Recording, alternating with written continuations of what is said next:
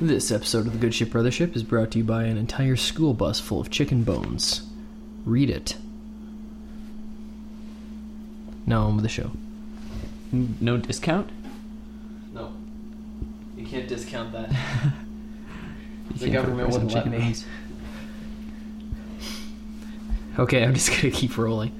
We never stop. We're going to keep rolling. Yeah, we have in the past. Okay. Ladies and gentlemen, it's us again. With one thing and another, we've been away for very long. Approaching 6 months now. Is it really? Yeah, it's been about 5 or 6 months.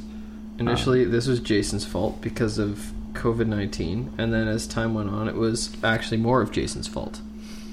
Wow. Okay. So, yeah, well, you know, when coronavirus hit, we weren't sure what to do. Figured it was probably just wise to keep our distance for a bit. Then, of course, we realized that none of it's real, and we're in a computer simulation. Exactly. So here we are. And we thought that we would lead off with a very large episode today. And we've been talking about doing this since a long time before we took our sabbatical, as it were. Yeah. And it was just, for me, it was the easiest and most exciting. And we actually had prepped to do this episode before the outbreak happened, or at least I had. I was like primed and ready to go. Yeah. And my notes have just sat. And I can tell, like, you seem like you want to get into it while we still have our socks on. Like, we normally Absolutely. talk about what we've been doing first a little bit. What's wrong with keeping your socks on? And we kind of catch up and just have a little bit of brotherly discourse.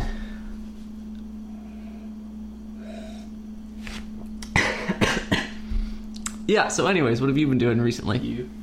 I've been watching my brother suck at bourbon drinking. Yeah. And no, I don't know. Like, I mean, how can you? It's been half a year. Let's do a brief. It's been a very brief recap kind of thing, and we can stop at the halfway point and do a bit more of this for another episode too. Sure. But basically, what happened was towards the end of my school semester, and I think it's fun to timestamp this too. So let's get a little bit of this. Towards the end of my school semester, coronavirus hit. I'm doing it online, so Grant and I stopped seeing each other for a little while. School finished. I started a co-op job, so I was very consumed with that and really tired out. And then around the time I got laid off from that, about a month in, because there was no work because of coronavirus, Grant got a new job, and then he was super tired and consumed with that, which I understand. And now enough time has passed from that we are ready to get back to business. So it's kind of the middle of summer, and a lot has changed in our lives, even since the last episode we recorded. And I find it very comforting that we're still back here. This is not the house we started in. Nope. We are not the same little children who started years earlier. That here is true. we are. I was reflecting on that the other day. As we come up on our 4th anniversary, which we will have before year's end.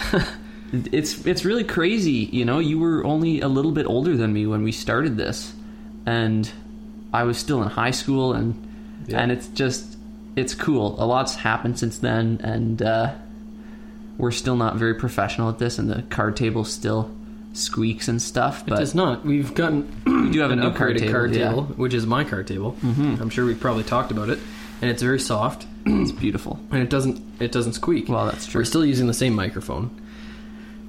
But anyways, it is a dream of mine to get to SM7Bs. Maybe when we get a second listener. Like, if we got any kind of a following on this, with our twice yearly podcast. That's not my fault. Yeah, that's true. You were the one who's all paranoid. But I do want to highlight. Oh, sorry. Go ahead. No, that's fine. Yeah, a lot has been going on. A couple other things. If we want to timestamp it further, I have been at a new job now doing carpentry for like 5 or 6 weeks, something like that. Yeah, around there. I'd say actually 5. And my basement flooded. We had some water backup, so we had to take up all the flooring. It was very, very disgusting. It was terrible. I cut my finger really bad since the last one. I had to go to Emerge for that. I would rather cut my finger than now I can't feel the end of my finger anymore very well. That's not a big deal, though. No, I know. I do feel bad for your basement. So that was a huge pain.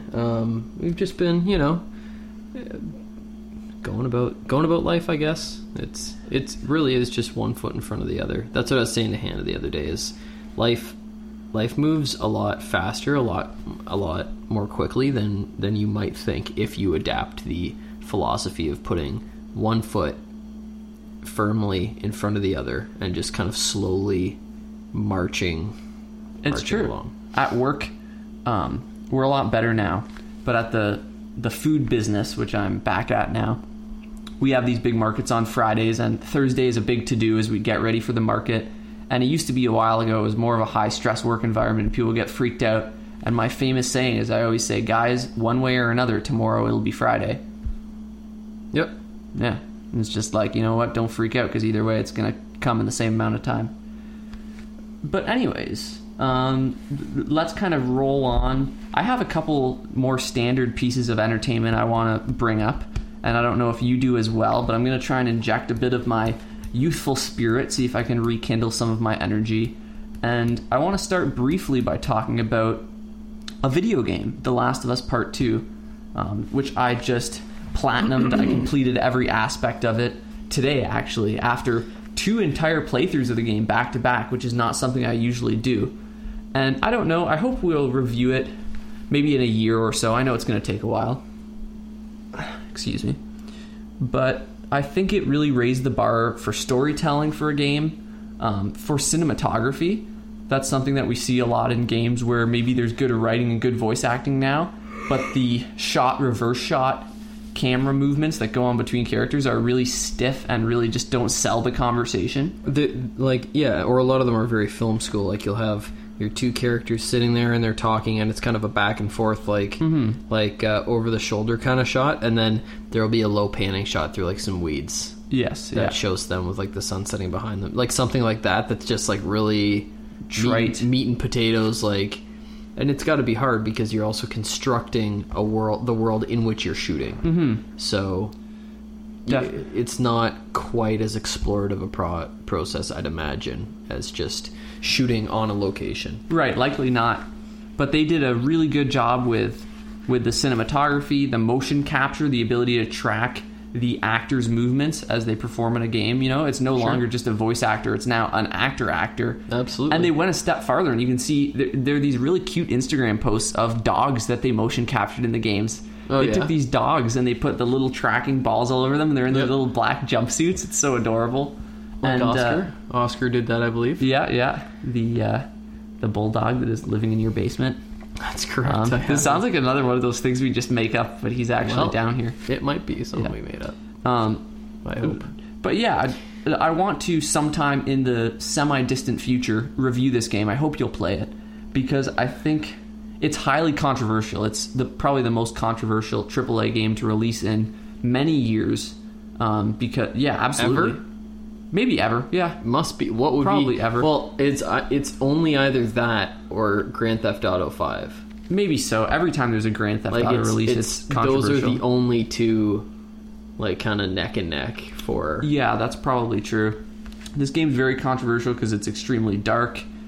Some people feel that the game makers are trying to push their agenda on the players, and I think there's something to be said for that. A political agenda. A political agenda, a social agenda.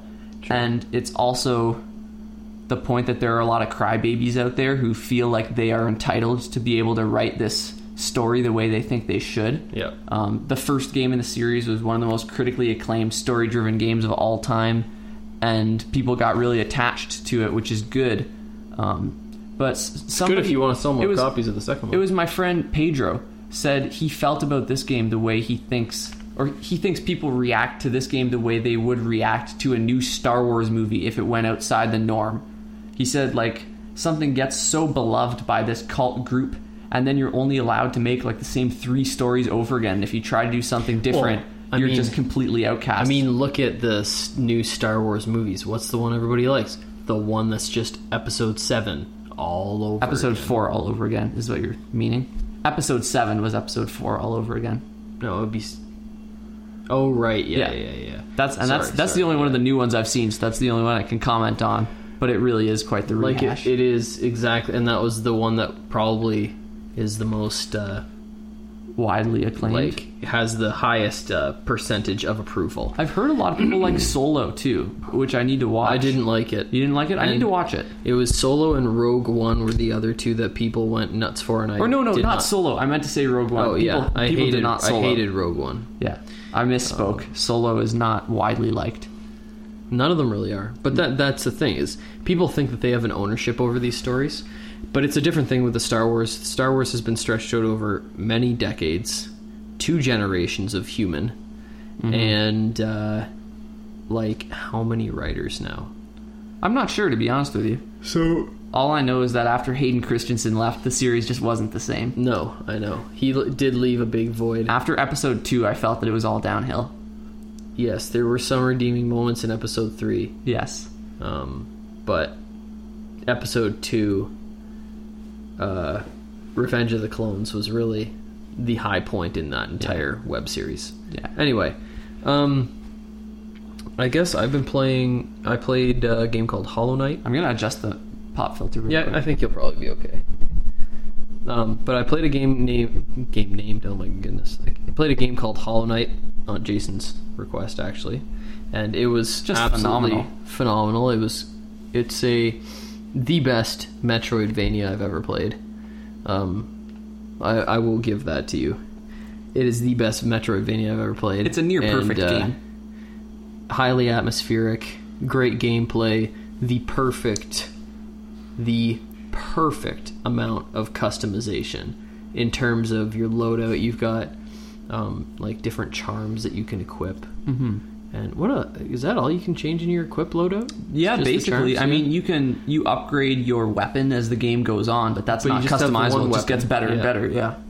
But very, like, it's really easy to get really deep into the combinations of your different charms and the effects that they have. Some of them give you further reach. Some of them have a projectile effect. Some of them have a kind of vampiric, like, health. You leech health. Like, it's all that kind of stuff. But some of them react kind of like almost like chemistry when you use them together. And I found it really accessible and really fun and easy to understand to play around with that stuff and really feel like I kind of got my nails dirty, as it were, like digging which through is funny because the weapon is a nail. Boom. Yep.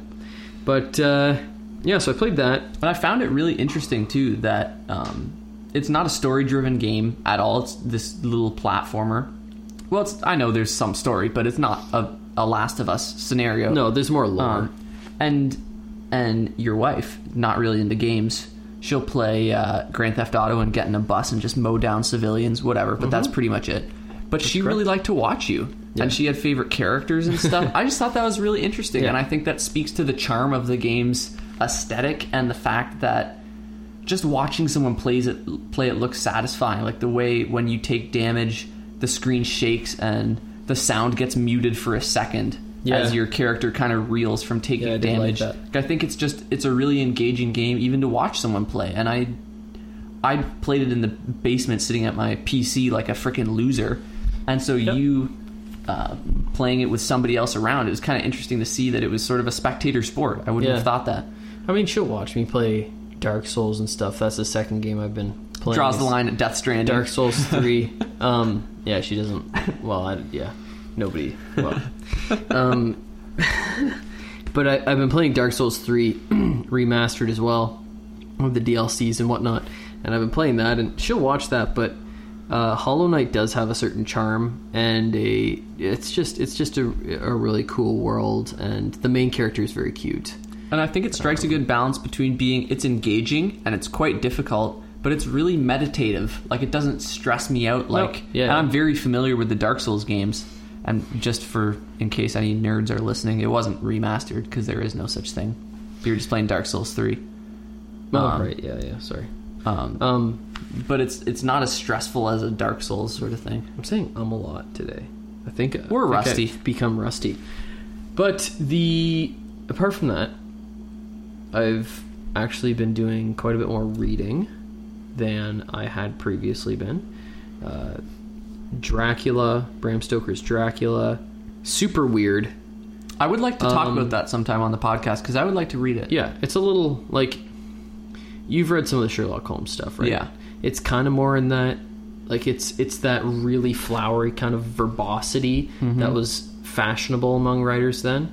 And then Philip K. Dick's The Man in the High Tower, which is classic, classically excellent, classically weird, and like very paranoid Philip K. Dick at his finest. Great reading for 2020. And I did kind of peter out on The Amazing Adventures of Cavalier and Clay, but I'm getting back into that. I think you were reading that on the road trip, weren't you? Yep. Wow. Yep. I do that though. I hear you. I'll let it, like, it's like a TV series, like a really big novel to me. It's like you can stop a TV series halfway through sometimes and come back to it. I guess it probably just depends on the nature. Honestly, if a book's not grabbing me, I'll let it sit for a bit, and then I'll take another shot at it. I can be kind of picky like that. Anyway, apart from that, and obviously I've been writing too. I actually started something new that I'll tell you about when we're not recording. Definitely. I think it's pretty cool. Hold on. My coworker is texting me question marks because... Tell him I'm off duty, man. I was actually just talking with our dear mother today about things not like a game or a book or whatever not grabbing you. And I was saying how, don't get me wrong, I'm certainly not made out of money. But now that I'm not a child with like $20 at any one time, I'm at a point where when I'm ingesting a book or a game or something, my time is the more valuable component than the game or the book or something. Yeah. And it's like, I used to just torture, I think especially as a child, I used to torture myself with books where it's like, I'm 5 pages in now, I gotta read the next 450. Yeah. Especially for like a 300 to 500 page novel, like how much is that? $20? And how many hours do you spend 15 reading hours it? Like, reading it. Yeah. And now I'm at the point where if something's not compelling me, if I don't feel like I'm getting something out of it, whether it's bettering me or just fun or whatever, it's like, no, dude, I don't have time for this anymore. I gotta say, like, I went back and reread Blood Meridian, Cormac McCarthy's Blood Meridian. I need to read that. And he is, very flowery and prosaic and verbose, but I just find his writing so gripping, especially in that book and No Country and The Road. Those 3 books, it's just like, I can't, like, it's like it's like an enchantment or something. Like you really do get sucked into the very language that he's using, and that's super cool. But we're 18 minutes in, so I think we get on with the show now. We do our 10th to 6th place. Mine aren't ordered in any way, but we do the first half, and then we can stop, we can pee, we can get some water, we can shoot the breeze a little bit, and then we can carry on, kind of thing, and we'll chop this up somehow. So, and we're also doing honorable mentions. I don't want to do that until after, at least, because I don't want to know what's not on your list. That ruins some of the tension. It doesn't build tension at all? No. Okay. I don't think so, because I don't want to tell you what's not on my list before I tell you what's on my list. Okay, fair enough. Here's something else we got to do, though. Okay. We need to make a bet right now. Yeah. So, top 10 albums of all time. These are our... This is something that I don't know about you, but I kind of had an idea going in about a couple that would be on my top 10. Definitely. But, like, it's not like I've had a fully ranked, like, top 10 for the last 7 years, and I like go through and make adjustments accordingly whenever I find something new. So you don't really have any idea, like, how many, right off the top of your head, how many albums can you think of that you think would be on my top 10? 3 or 4. Yeah, and I'd say probably the same for you. So we need to make a bet here. I think we do a $5 bet. Dang. Yeah. Okay. So we each put in 5, I guess. Okay. Cash. What's the bet for? Cash. Whoever wins this competition. Okay. So we're gonna do, what should we do? Shockers? What do you mean? So it would be like, how many albums on the other person's list shocked you by being on the list? Okay, we just have to be honest. We're brothers. That's the foundation of this show. This is a lie. This whole show is a lie. So what, the more shockers, like the person with more shockers takes home the cash? No. Is that what you're saying? Or else all 10 of mine would be black midi. That wouldn't shock me though. I'd just be like, yeah, no, but she moves with a purpose. Could we not go? She do though. She do move with purpose. So like, I just don't know what you're saying, and I feel like you're gonna need to cut part of this out because this is 5 minutes of you trying to explain this to me. Okay, you know what? Okay. Fine, I understand. Am I being stupid? You don't. Could be. Because it's possible. It could be. You know what? So, never mind. Do you want me to do a little spiel about my top 10? I have one or two interesting facts and like a disclaimer. And then do we get into it? I guess so. And let's take turns, I think, listing albums. Yeah. One thing I think we should do, because yours aren't in any particular order. I specifically made them not in order because I thought if it's like alphabetized by artist or something, you can figure out what's not on the list later on. So this really is completely random. But like, we should make each other pick between 1 and 10. Okay. Like, yeah, that's fine. Any number between 1 and 10. I have all mine numbered. And I pick one and then you pick one. Okay. Like, that's fair. Yeah. So I want to make a disclaimer that first of all, for me, I don't speak for you, but this is probably accurate. These are not in any way, shape, or form what I think the 10 greatest albums of all time are. Mm-hmm. I've made no attempt, like zero, to combat recency bias or nostalgia, especially not nostalgia. But as a result, there are a lot more recent albums in here just from the past few years when we've been doing the show, frankly. I have a lot of nostalgia about albums we've talked about on here. And when I made my list, when I started to make my list and form it, I got down to about 25 albums or so. And I came to the conclusion that of those 25, about 5 of them or so would be on my top 10 list any given day. They're like the core members. Yeah. And the rest of the 20, I kind of just picked 5. Because it was like, how do you do this? There's too many good ones. Yeah. So that's kind of half of my list would shift just depending on the day, but they're great. And the other half are solid. I also ended up avoiding two of the same albums from any one artist. I didn't have a hard and fast rule against that, but part of me doing this list too is that I want to give people ideas of what to listen to, and I didn't want to be too redundant, and it just worked out that I didn't end up doubling up, but I easily could have. I think that's about it. One interesting fact I'll throw out there, because I was curious about this, is I figured out the average release year.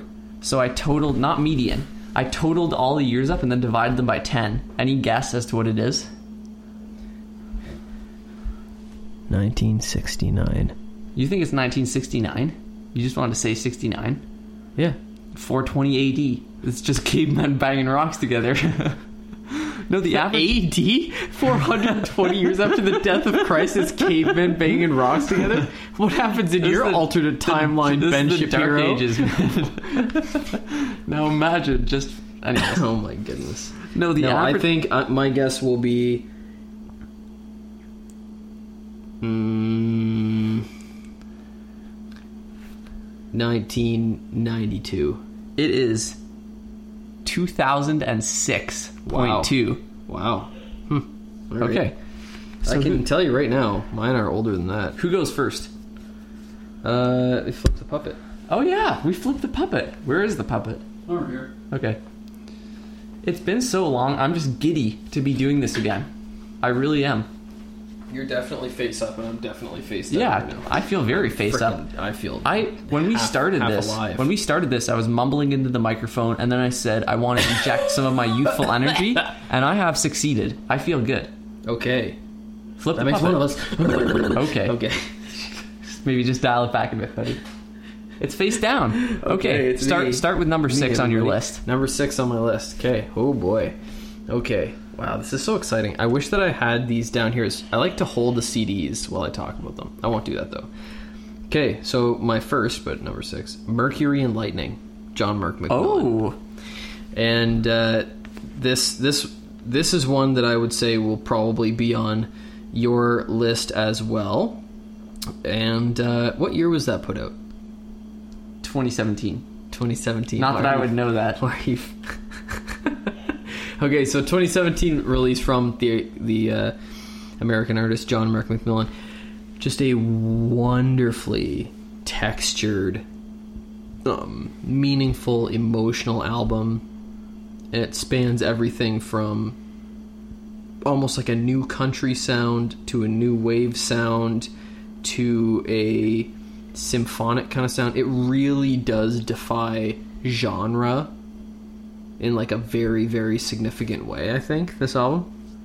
But just from the moment I first listened to the first track, it's one of those things where I can remember where I was when I heard the opening of Mercury and Lightning, and the synth like coming in and just like washing over you. It's a very potent experience. And then you think that the album might get old with all these walls of like synth, this beautiful analog synth and like layered human voices and drum beats and stuff. You'd think that the album would get old as it goes on. You think it couldn't sustain that for a track list. Not only does it sustain it for the entire track listing, but it sustained it for 3 years for me with like regular listening over that track listing. And the lyrics are well written, they're meaningful and beautiful, and the vocal performance that John Mark puts out on this album is like absolutely his best, in my opinion. And he's released an album since as well, Peopled with Dreams, which is very good too, but just does not begin to hold a candle to the cohesion, but the depth and the richness and the palette, the color palette and the sonic palette of this album. I think it's an absolute must listen. I think it's very accessible, and there is a song in here for every single emotion or experience that you could possibly want. Okay, let me just be honest with you here. It is on my list. Yeah. Do we do a battleship sort of thing where it's like, now that you've hit this, I'll just give you my opinions and we'll stroke that off? I think so. We might as well. I think this is by far my biggest error and my biggest regret was in the year 2017, which was a great year for music. Possibly so great that you could have, say, 2 albums from your top 10 come from that year. This did not rank in my top 5. This is an honorable mention. It was 4th for you. What were we thinking? Because this is an album over the past 3 years. It has steadily grown on me more and more to the point where it's a real sort of desert island album for me. Totally. Where I think I can be happy listening to it basically all the time. I think this is the greatest Christian album ever created. You can put it in quotes, whatever, with a Christian message, you know. And I think it's this beacon of hope and uplifting energy and positive messages that... It's still raw and honest. Yeah. Yeah. It's something that on my most difficult days I have turned to and put on, and it makes me feel like I can, you know, survive to sunset, you know? Yeah, sure. It's one of the most powerful listening experiences that I think I can have on a regular basis with an album. And I can't believe at the time I didn't see how amazing it was. 2017 was a really, really good year. It was. But it is surprising that... But then again, a lot of albums kind of happen in that way, right? Like they kind of do creep up on you. But this, like what we were saying, when I sat down to do my top 10 albums of all time, I sat down and punched in about 5 right away. And this was one for me. I sat back and went, and this was also one of those for me. And that's no surprise to me that it would be on your list as well, but I'm very glad. It's one that would never move from the list regardless of the day, certainly.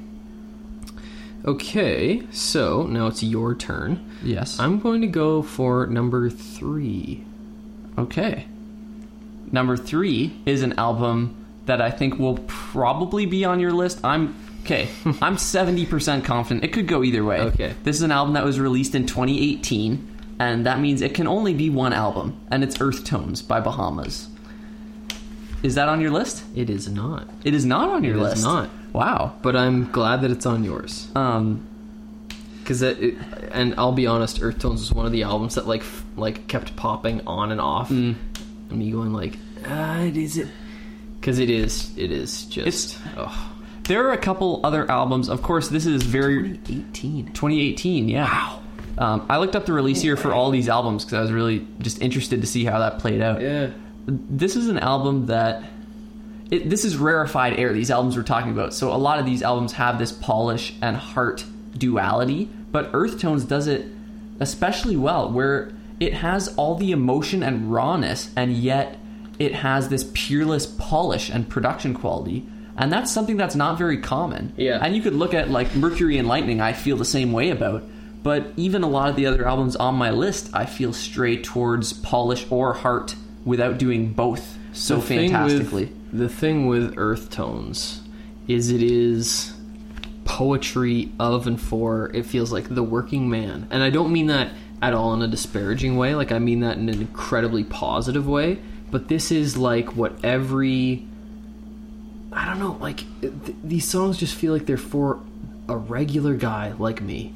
Mm-hmm. You know? They're not trying to make the issues of the human heart or of the human experience bigger than they are. It's kind of, this is my life. It's very conversational. It's very offhand. It's not a listening experience that elevates you. No. Nor should it. No. It just kind of relates to you. Yeah. And you relate to it. And that is what I think good. is so incredibly powerful. Not to mention, it is a very groovy, very uplifting, beautifully played album. I think a good anecdote for it that I shared back when we reviewed it, or maybe the album of the year, because this was our undisputed Brothership album of the year 2018. Yeah, easy. Is Way With Words is the 5th or 6th track on the album. It's so good. One it's of the two. So good.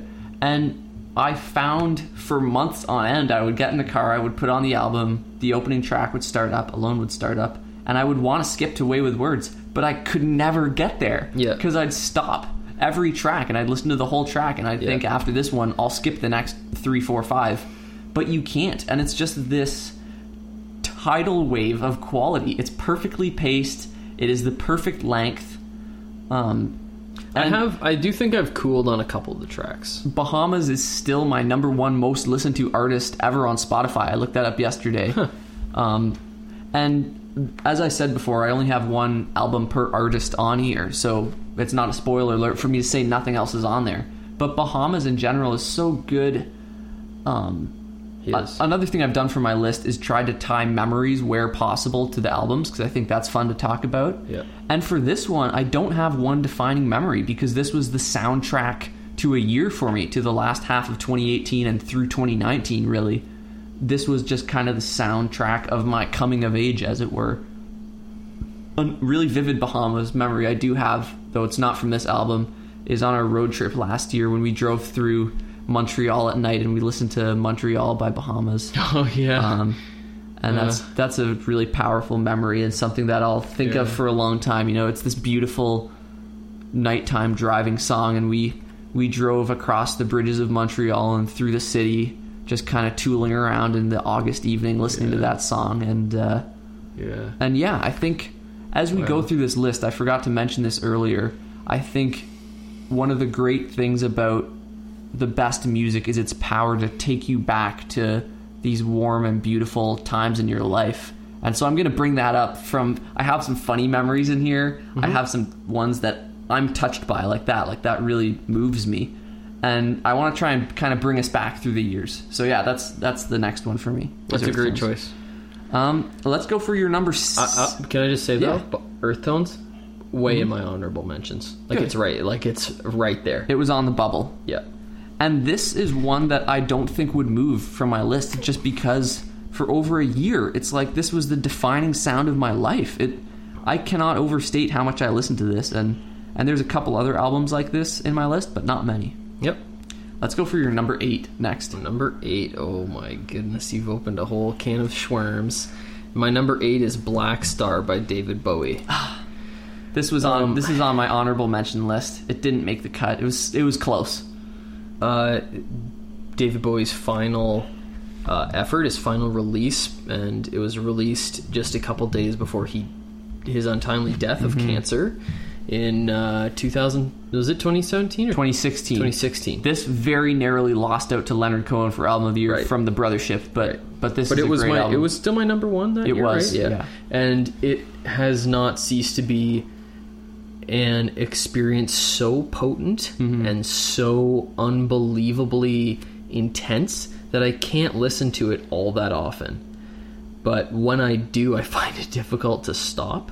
You've got, rage and like almost as if Bowie was angry at the thought of death on songs like Sue. And then you've got like the kind of weirdness, that ghostly strangeness in what's that one called? Girl Loves Me. Yes. That's what it is. And then of course Black Star 2, which is like a really mythical kind of mysterious texture to it, and Dollar Days, which is that beautiful sad pining ballad. And then at the center of it all you have Lazarus. What a powerful statement, which is, for my money, like by far and away in the upper half of Bowie's best 10 songs he ever wrote. And the whole album is just an incredibly powerful statement and unbelievably well produced, unbelievably well played by like a jazz band, incredibly gifted guys. It is a jazz album in some ways. In a lot of ways it's a jazz album, but there are reverb soaked guitars and things that echo and shift around you, and it does feel a little ghostly in all the best ways. And I just think that it is his magnum opus. It's 7 tracks long. It's not a long album at all, but what a beautiful and what a haunting album it is. Like, and not to mention his voice on it, as the guy is weak and dying of cancer. Oh my god, like his voice. I think there's nothing sadder than when a lifelong musician is taken from you too early before you feel like they've said what they had to say, like a Jeff Buckley scenario, Yeah. Where the guy puts out one great album and he's ripped away from us. And David Bowie maybe was taken too soon in terms of years. Yeah. But I think there's nothing more beautiful than, with the release of this album, I felt like he made his final statement. And also, I think this is different, but sort of the same. I think the No Plan EP they released after he passed away, that's good too. Yeah, really tacked on well to this and kind of made it from a short album to a long album. Yep. This is my favorite David Bowie album of all time. It was so close to being on my list. It's like you said, it's very powerful. It's his heaviest album, which is interesting. It's his heaviest album that I'm familiar with out of maybe a half a dozen or so Bowie albums. I haven't listened to all of them. That's a very good choice. I really thought about it. Okay, now for you, we'll do number 4. Number 4. This one I hope is on your list. This better be on your list. This was released in 1979. This is The Wall by Pink Floyd. It's not on my list. It's not on your list. It's not on my list. Wow. I think it's safe to say, from my perspective anyways, that The Wall is the best concept album ever created. I know it's not the first. There's Quadrophenia, and I'm sure there's other stuff before that. Wee Small Hours is normally that's a with good being point. Like one of the first concept albums. But to me, this is also, I would say, Live at Folsom Prison, absolute concept album. Yeah, that's a good point. Totally. The Wall, to me, though, is like the granddaddy of concept albums. Yes. It's this wicked double album. We have the vinyl, and it's this visual presentation just to crack it open and look at the illustrations. It's the complete package. Yeah. Even the lyrics are cool, the font and all the illustrations that are jumbled in. And it's this 80-some minute long double album. And of this album, of this list, surely it's longer than 80 minutes, isn't it? I think You can look it up on your phone. I think it's about 85 minutes or so. I'll look it up. Okay. This is the album on my list that I've listened to the least, because I really only listen to it front to back a few times a year. But I'm always amazed at the level of storytelling, at the creativity, and at the amount of emotion in there. It's 80 minutes? Yeah. And we've been listening to this album for a long time, and it's one in my list that has been in my purview for the longest. But I just never cease to be amazed at the level of trippy storytelling. I don't understand what all of the individual tracks are about. I understand the through line, but I think that this is just a really cool story, and 41 years on, it stands to me as a very unique and powerful album. I think the production quality was way ahead of its time compared to anything except for, there's some Led Zeppelin and stuff that was up to the same level. But when you listen to this with a nice set of headphones on a nice set of speakers and crank it, the last time I did, I was making cinnamon buns, so I had all this time in the kitchen. Yeah. And I just cranked it and listened to the whole album front to back while I made these fantastic cinnamon buns, by the way. Fantastic. And it just never gets old. Yeah, so that's The Wall. It's an institution. As I'm looking at the track listing, I'm like, wow, there are a lot of very, very good songs. I love Pink Floyd. There are a lot of very, very good songs on that album. All right, let's go for your one. Oh, okay. So you went with the only one that might be numerically ordered. And that is Television by Marquee Moon. Yes. Marquee Moon by Television. I said it backwards. You did. Sorry. You absolute lizard. Yeah, Marquee Moon. It's such a weird... it came out in 1977. Uh-huh.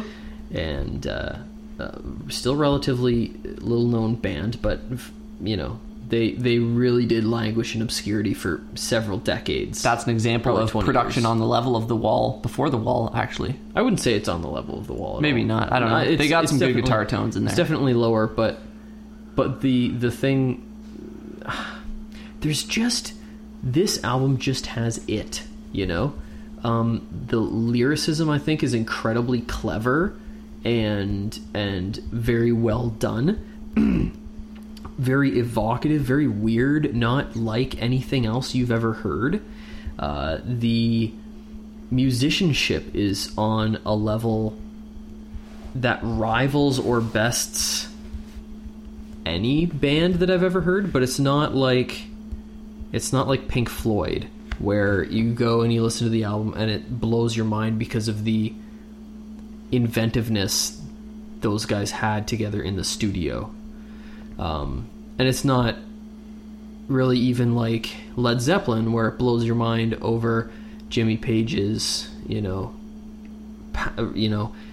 guitar chops, or Robert Plant's range and power, or John Bonham's drums, or John Paul Jones' bass riffs or something. It blows your mind. This album blows my mind because there's this alchemy between these four guys that is unlike anything I've ever heard on another album. And it is everything that I have always wanted. My own... I was in a 4-piece rock and roll band for many years, and this album has everything that I wanted to kind of represent in my own music. That, incredible tightness between the musicians. The... really remarkable difference in voices between the two guitar players. Mm-hmm. And everybody's voice is so present, but they're so fluid and they move together so well. I freaking love it. And it's an album too I could listen to just absolutely endlessly. There are so many different kinds of songs on there. There's so many cool riffs. There are cool solos. Like I said, I think I like Tom Verlaine's voice on this album. He's kind of yelpy and kind of spazzy, a little bit pitchy, but it really works, I think, for this kind of music. That this album is just the definition to me of a special album. I really like it. I appreciate it. I think it's a masterfully made album, but I've never quite got it. Like, if I were to rate it, of course numerical ratings are so trite, but if I were to rate it, I'd give it like an 8 sort of thing. Like, I really like it, but yeah, I've never quite understood your zeal for it. I think it's fantastically made. I think the guitar is excellent, but I've never really got into it. I don't know. It's just not clicked for me. All you have to do is listen to the title track. One day, maybe. Like, it could happen. But that's what happened. And I can also remember, like how we were talking, you can remember, and we should make a habit of doing this as we go forward, is I can totally remember the first 2 times I heard this album, because cousin Sean, said to me, "Hey man, you should check this album out. It's pretty cool." It's a really good album. Our cousin Sean, great guy, and he's been known to recommend some music to us from time to time. And I listened to it, and I was probably about 17 when he said that, and I listened to it and went, "Yeah, it's all right." You know, it certainly sounds old. You know, at the time I was like, yeah, it's you know, I'd rather listen to Switchfoot. Yeah, I'm kind of more into like modern stuff, man. I don't know. And I can remember listening to it and going like, yeah, that's cool. Like I listened to the title track, which is the first song on the album. Freaking brilliant song. And think about the range. Sorry, think about the scope of what they do. How epic that song is, and there are like no overdubs in it. Yeah, it's incredible. Like none. It's all like live. It's freaking the sheer musicianship, and I just kind of went, yeah, it's good. And then I just let it go. I just let it drift away for years. And I can remember I was ironing. I was upstairs at Mom and Dad's house. I was ironing, and I was like, I don't really feel like watching a movie while I do all my ironing of all my nice fancy, you know, shirts.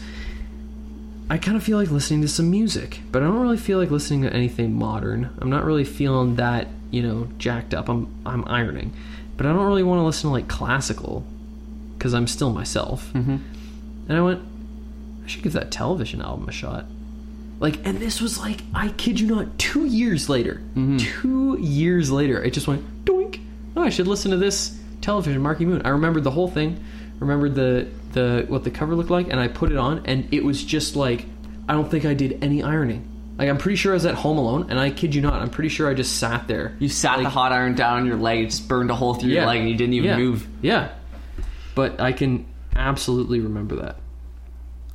Yeah, it is a powerful album. And before we move past the Pink Floyd topic too much, I was reminded by your memories. Gone. I have a couple that I do want to share. One that's just kind of fun and whatever, and one that I think is kind of poignant and kind of nice.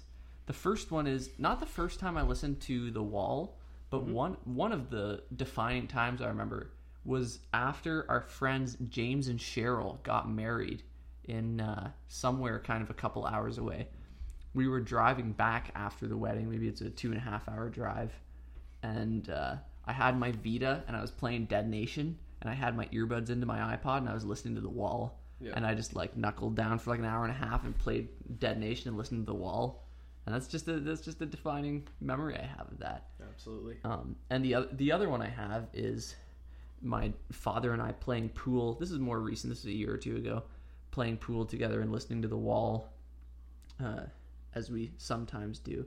And he commented he thought it was kind of cool because he remembers listening to The Wall with Mario, his childhood friend, when it had just came out and they were playing pool together kind of thing. And he's not the most emotional guy, but I think he kind of he liked that, and I did too. And I thought that was kind of cool. You think about little weedy Mark Andrews at 14 or 15 right after it came out. He's probably listening to it on a first pressing too. Yeah, because he's got white privilege. And then 41 years later or whatever, 40 years later, playing pool with his son, listening to the same album. I think that's kind of cool. I doubt that. No, yeah. Never mind. All right, you have to pick one for me now. Number 10. Scrolling down. Number 10 will not be on your list, but you will like it. It's Popular Problems by Leonard Cohen. That's on my list. What? Hold on. Let me just double check to make sure that's not good job, fallacy. Buddy. I'm proud of you. Let me see. It's so good. Yep. That's my number 7. This could have almost just as easily been You Want It Darker or I'm Your Man by Leonard Cohen. In fact, I'm Your Man. when I was writing this list, it was You Want It Darker. And at the 11th hour, I swapped it out for this. Right. It could have gone either way. Yeah. But I picked this because I think it has a little bit more of that smirk and that wink and a nod sort of thing that I like so much, and I know you appreciate it too, from Leonard Cohen, where it's not like Alex Cameron, where it's outright funny. Yes. But it's just... not at all. But you listen to a Leonard Cohen song and you think, well, that's just life sometimes, you know? Yeah. It's a bit more uplifting than You Want It Darker. I picked it over I'm Your Man because I really like old Leonard Cohen's voice. Yes. Yes. I think the critique one could make, I certainly wouldn't, is that this could just as easily be a book of poetry or something like that. But the way he delivers it and the music really sets the stage. I will say that I think Leonard Cohen is the best songwriter, bar none. Zip, zilch, nada. I think he is the best songwriter of all time. And I know there's a lot of different metrics or whatever, you know, like what does that even mean? It doesn't mean anything. Yeah.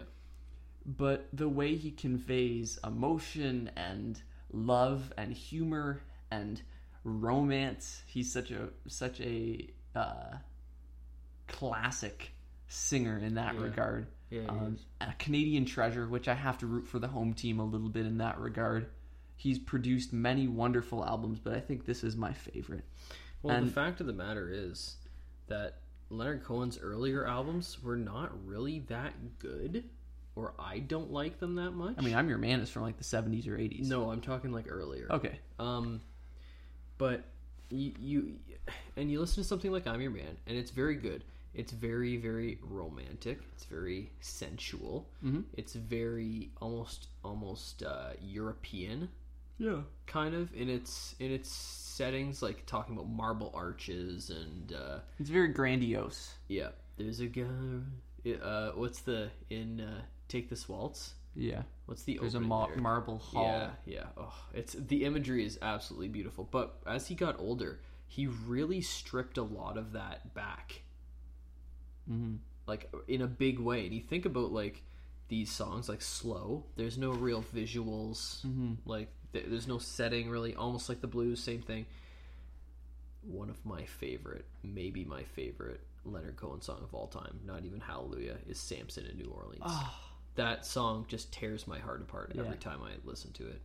A Street, Did I Ever Love You, My Oh My. Did I Ever Love You is one of my favorites. That's like the raw emotion in his voice is just incredible. But you think about these songs.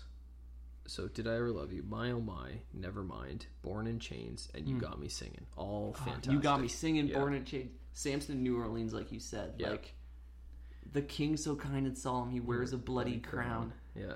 Standing by the pillars and we tear this temple down. Yeah. Oh my goodness. Yeah. It's so beautiful. But you see what I mean? Like the lyrics are stripped of any pretense or any flash, and it's just all skill. Like it's all this aged, rugged wisdom, like complete mastery and beautiful emotion. And the summer I discovered Popular Problems, the album, it would not have been 2014, the year it came out. It would have been a couple of years later. I legitimately listened to only this album for an entire summer. Oh, yeah. And I can very, very vividly remember Slow, the opening track. Or, no, I can remember Nevermind, because that's the one that starts off with the... I can remember that cranking out of Mom and Dad's F-150 as I barreled down the like dusty street, like dust rising up everywhere, and I was going to work or going to see friends or something like that. And I can remember that very clearly, and I can really remember that I truly did only listen to this album, especially when I was in a vehicle. It was only this album for one whole summer, for like 3 whole months. It was only this album. And I do think it's a bit of a better album, like you said. Then it's a bit more versatile album. than You Want It Darker. Yeah, You Want It Darker is fantastic. It could, like I said, it was for me. It was You Want It Darker. Even while I was writing the list, and the 11th hour, I swapped it out because You Want It Darker is so like traveling light, treaty on the level. Like I wish there was a treaty we could sign. Is just like it hits me. But at the end of the day, I think this album just makes me smile a bit more. Yeah. And I need all the help I can get in 2020 with that. Yeah, that was actually one of the easy albums for me to put on my top 10 too. I'm glad. It really was. Okay. I'll pick another one for you then. Give me a shard here. Let's do your number 2. Okay, Sticky Fingers by the Rolling Stones. Nice. This is not on mine, but I'm glad it's on yours. Just like I absolutely love this album. It changed a lot of my perceptions of the Rolling Stones, and that they were all about sex and drugs and rock and roll and all that sort of thing. And I mean, the album art is just a crotch with a boner, so that's only one person's interpretation. The other person could see it as a beautiful dove. Yeah. Sure. But there are so many good rock and roll songs on this album. There are good ballads. So it opens out with Brown Sugar. I mean, and then goes into a song called Sway, which is a really, really great song too. Wild Horses, which is just, it's a beautiful song. Yeah, it is. Can't You Hear Me Knockin', which is an absolute jam and a half. Goes into like this like cool bongo and horn, like saxophone break in the middle. Then You Gotta Move, which is like the blues. You got to move. You got to move. And then the song Bitch, which is, do you remember that song? No. I'll go play it. Oh, yes. Yeah.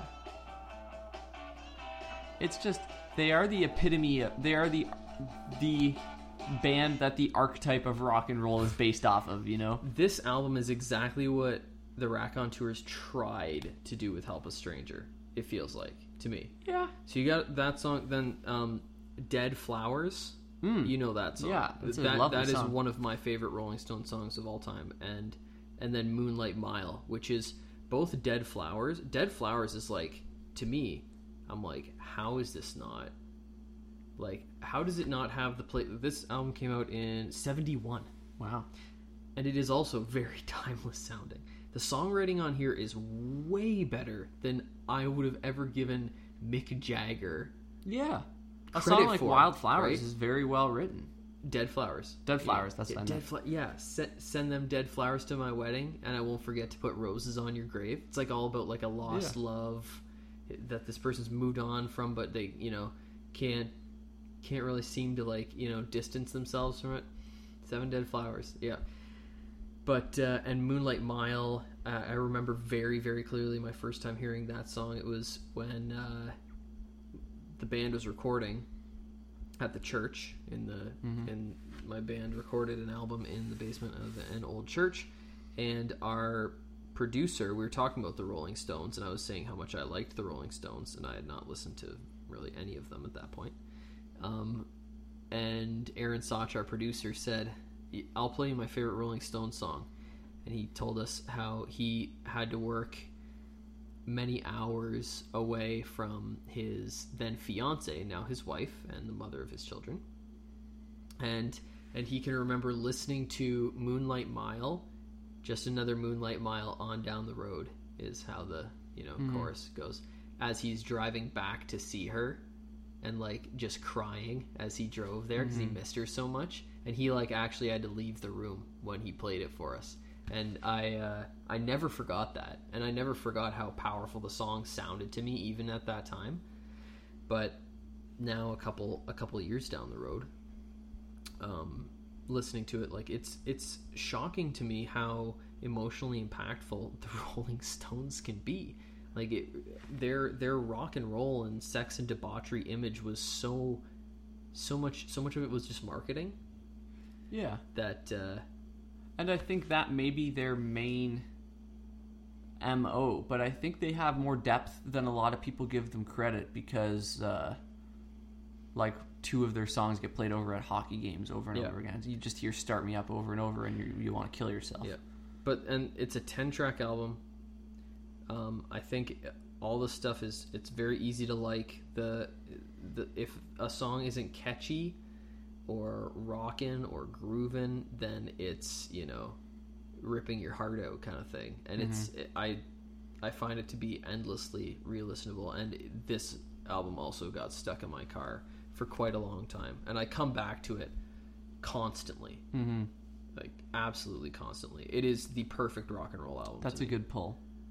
I forgot my Leonard Cohen anecdote. I need to stop doing this. This is the second time I've done this. This is just a funny one for this album. Well, actually, I have 2. I have a funny one and a sad one because I like to pair them together like that. The funny one is my first recollection of Leonard Cohen is hearing him on CBC during our childhood CBC radio phase and laughing and just being like, what kind of garbage is this? People listen to this. He's talking, he's and then he's got the ladies in the background like and just being like, this sucks. And fast forward, now I'm the joke. Coworker Glenn hates the doo-wop ladies in Leonard Cohen stuff. No, and I'm like, you're so wrong. But I once was there. Yeah. And my second memory is the much sadder one. It's when You Want It Darker was released. I think I first listened to it right after I heard Leonard Cohen died, which was the day after it was released, I think. No, maybe it was like a week or 2. A week? Actually, okay. Yeah. But I hadn't got around to listening to it beforehand. And I went and I put a blanket over, like I tented myself in a blanket, and I put headphones on and I just sat there motionless and I listened to the whole album and just kind of like, I was like, I can't believe this guy's gone, as I listened to this fantastic album unfold before me. I was like, well, I can't believe this is it. It's more just like, it's like you feel like you're there next to him as he's dying. Yeah, it's like, I wish there was a treaty we could sign, It really, that and Black Star. Yeah, same year.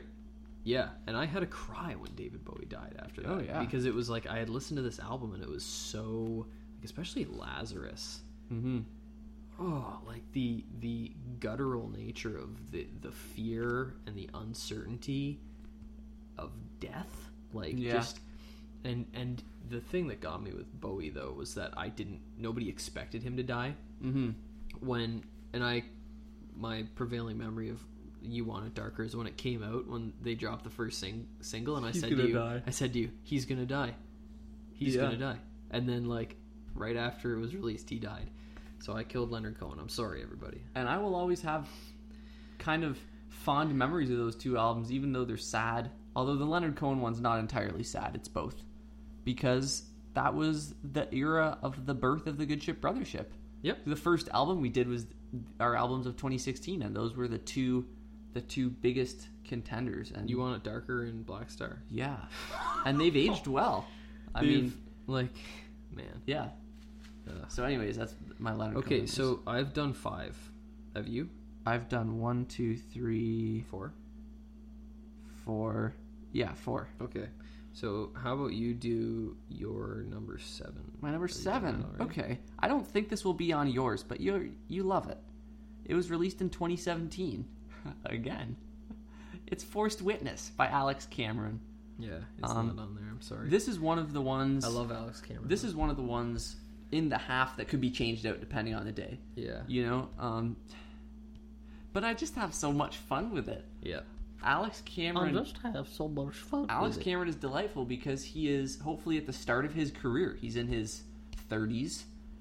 He's made 3 albums in 4 years. Yep. Yeah. And they've maybe all... 5. Yeah, something like that. They've all been delightful. That was another 2016 album, was his debut. They've all been delightful. And he accomplishes what so few artists accomplish. Leonard Cohen's one of them, which is a huge range of emotions from humor to this raw emotion. And his album is really seedy and grungy, and it's like an old motel with a faded neon sign. you know, and it's funny, and it has this schmoozy, like it's trying to be sexy, but it's not. But deep down, there's something really tragic about his music, and it's not just it's not just a joke. It might be a sick joke, but it's not just a joke. And I love it. And this is the album more so than anything else. I have in my notes down here. This is the one that's on the bubble. This was probably number 10 on my list. Yeah. This is a slight spoiler because it'll tell you what's not on my list. It fought tooth and claw with Johnny Cash, and it came out on top. Okay. I was between this, Folsom Prison, and The Man Comes Around. Yeah. Which are 2 Johnny Cash records. And this won out because I actually have more history with this album. For the past 3 years, I've listened to it so much. Yeah. And I loved it then. I love it now. I return to it so often. And this being his second out of 3 records so far, his first one has this special stripped down magic that I still find alluring. And his third one has some of his best moments and his most polish. But this, I think, is just the gem right in the middle. It remains my favorite Alex Cameron album. And I think it's just really human because it's takes all these emotions and just puts them in a blender until it's just this jumbled up mess, you know? Yep. And there are moments of real humor more so than anything else on the album, you know, where it's like, I feel like I could rip the gym pants off a single mother. Yep. Or like he talks about him and Roy and their posse, the Down syndrome Jew with the real estate crew. From the real estate crew. It's so bizarre and it's laughable, but it's underscored by something really tragic of somebody trying to be the man, but he's just not, you know? And I think it's a really special album. I would say for me, it's definitely my favorite Alex Cameron record. Although I do still think that Divorce is his best song. Yeah, that's probably fair. I really do. Higher highs and lower lows on the new album, probably. Stupid good. Yeah, but that's a fantastic choice, and I am glad one of us had it on our list. Like I said, tomorrow it might not be, but today it is on the list. And in terms of anecdotes for that album, I actually have anecdotes for the other 2 Alex Cameron albums, but it's close enough. I remember when you first got into his first album in 2016, and listeners, brave listeners, you can go back to the very first album we ever did, or the very first episode we ever did, and you'll probably hear me like, oh, I don't really get it, because I hadn't listened to him that much then. And this was the catalyst that really got me into his music, his Forced Witness. And then after that, I went back to his first album and had a new appreciation for it. But yeah, I remember you being into it and me being like, eh. My second memory, I guess I have 3, is you went and saw him live and you met him, and I was underage, so I couldn't go to the show. But you got him to write on a ticket a little message for me. I still have it. I think I know where it is. And that was such a great night. And you said, like, goodness. Jason, we'll catch you around next time. You got me a little pin for my jacket that says Roy Squad. And Roy, of course, being his saxophone player. Hang out with Roy and Alex. Yeah. Great, very, very nice people. Very nice people. And then my third Alex Cameron memory is, again, from our road trip last year. He was dropping singles during our road trip, which I think was so special. Yeah. And I remember... we were both like... I have very little data on my phone. I try not to use it ever because it's pay as you go. But I made an exception because the day we were leaving, paid Karen 25 cents to listen to the new Alex Cameron single. It's Jason, and he's with you. Shut up.